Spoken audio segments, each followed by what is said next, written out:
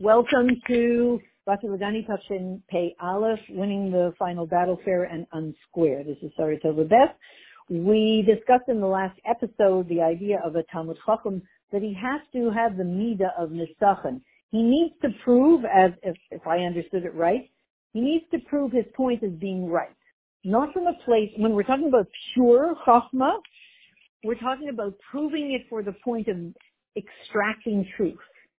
There is something concealed within Torah that has been in a concealed container, so to speak, within Torah, and the time has come for this piece of knowledge, this truth to come out, and the scholar will somehow be embedded with the desire to bring it out and prove the truth.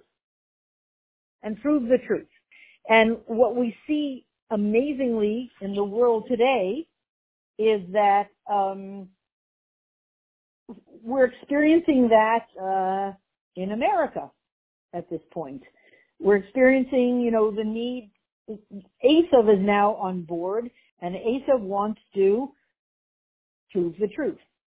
So, win the battle.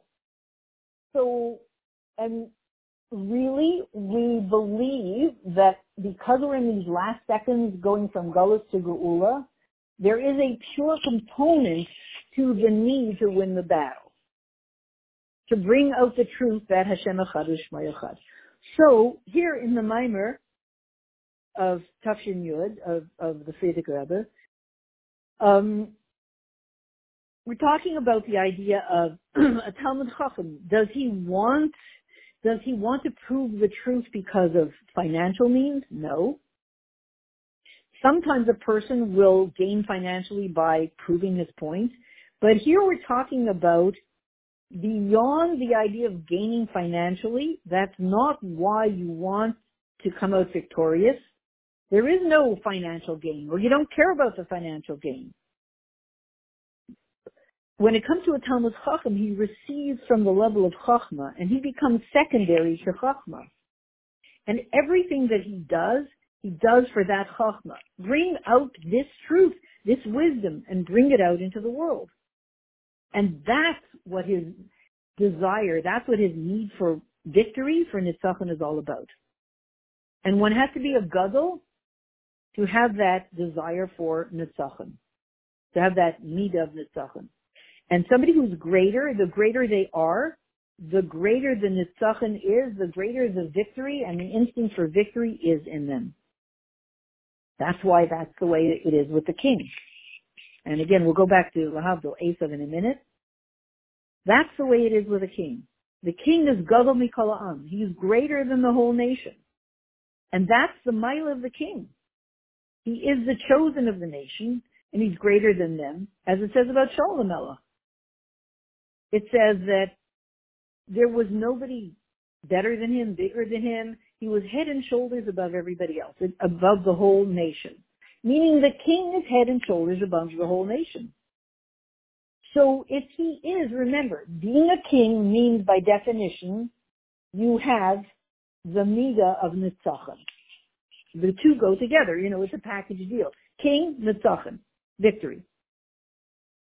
So if he's a greater king, he has the union of victory of Nitzachon more to reveal the Ratzon,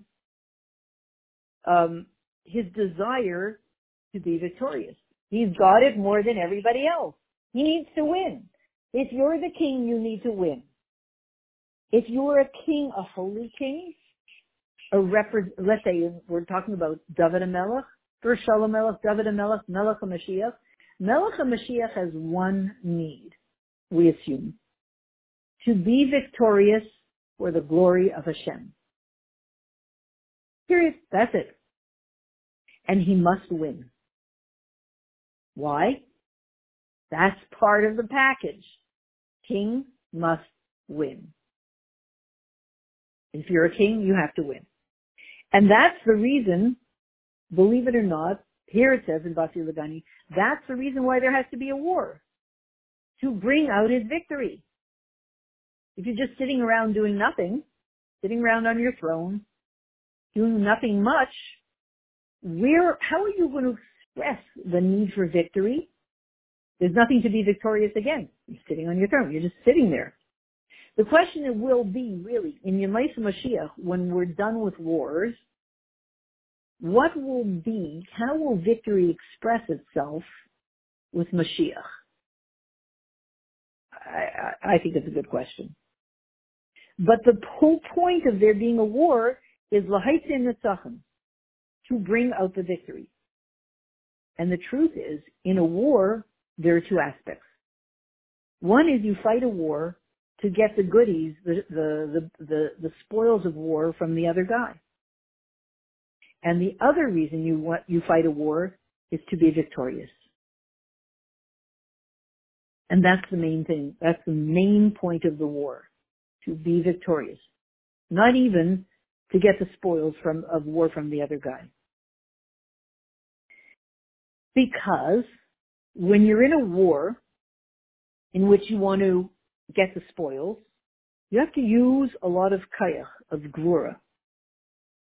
For instance, the king of Spain,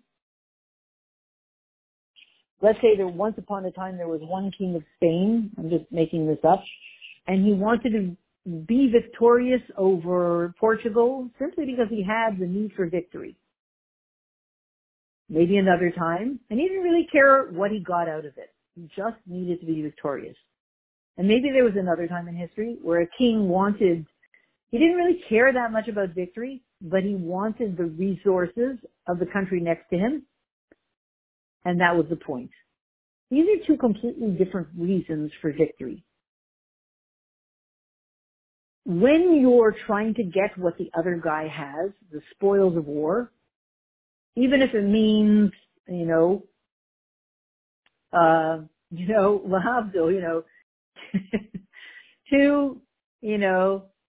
two people are at a wedding and there's only one chocolate eclair left. Which one's going to get it?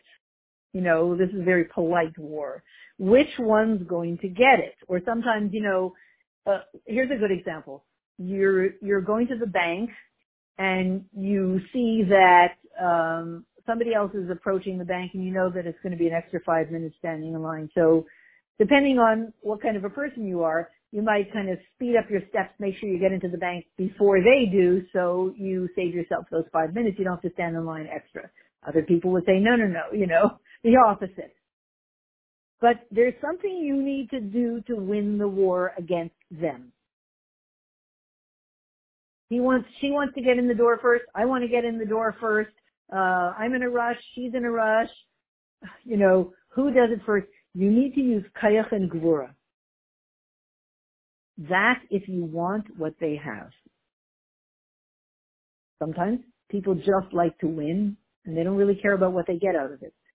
There are people who, God forbid, do crimes of theft and they throw the stuff away. They really don't care about it. They just need to win, to succeed, to know, they managed to be victorious at their little crime. And other people want the stuff. So, in general, war is for the idea of bringing out the nitzachim, this victory. So now, when we talk about America today and what's going on in the world today, one of the things we see is this incredible need for victory. And I think we said before, Hashem put in our place right now a president who, as we said, let's say in terms of the Talmud Chacham, he's not interested in the victory because he's going to get money for it. He's not interested in proving his point because he's going to be paid for it. That's a Talmud Chacham. He wants to bring out the truth. We never believe, lahavdil, you cannot say, Esav is a Talmud Chacham, you cannot say that. But we never believe that anything even close to this nida that a Talmud Chacham has would ever even be mimicked in the teeny tiniest way by someone who represents Esav. Never believed it. We never thought that we would ever see it. Because we learn in Tanya, everything that the nations do, they do for their own good. They do for their own benefit. And obviously that's true. But to be in a time when we see that there's a desire for someone to win a battle, let's say in this case, a president that wants to win, and the inspiration is not the money. It's not like, oh, you get a really nice salary when you're the president. It's not an inspiration. There's enough money there that money becomes boring after a while. So what's behind the desire of Esav today, the better part of Esav?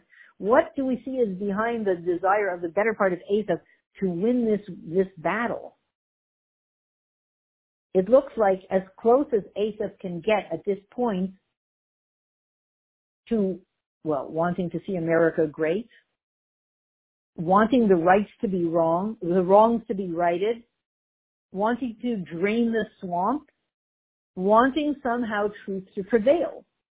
This is, when we think of Tafshin Pei Aleph, as much as it's horrible and scary and who knows what's going to be in all of this, what we're not noticing are the amazing miracles that are happening. They're so clouded by our fear of the vaccine and the elections and all that other stuff. Who has time to think about the miracles? So they're all being concealed by our discomfort and our fears, and rightly so. The miracle is that we already see in Tafshin Pei Aleph. Sorry, as people say, I don't see any miracles in Tafshin Pei Aleph. We were promised great wonders. The great wonder we see is the desire on the part of the king of Esav, which in this case would be the President of the United States at this point in history, to win the war because he wants to drain the swamp. And drain the swamp means, to him, he wants to reveal the truth, as much as Esav is capable of it. This is a pella that whoever believed that they would be in a generation when they would see it. When Esav lived, Esav was the embodiment of Lalenu blood libels. Esav marinated in that stuff.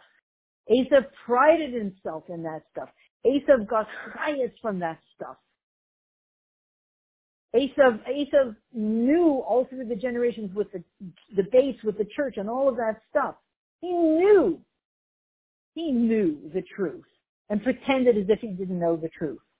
The horrific corruption that Esav stepped into, and happily so. This was Esav. And here we are in a time when he wants to reveal truth. He wants the victory of truth. So,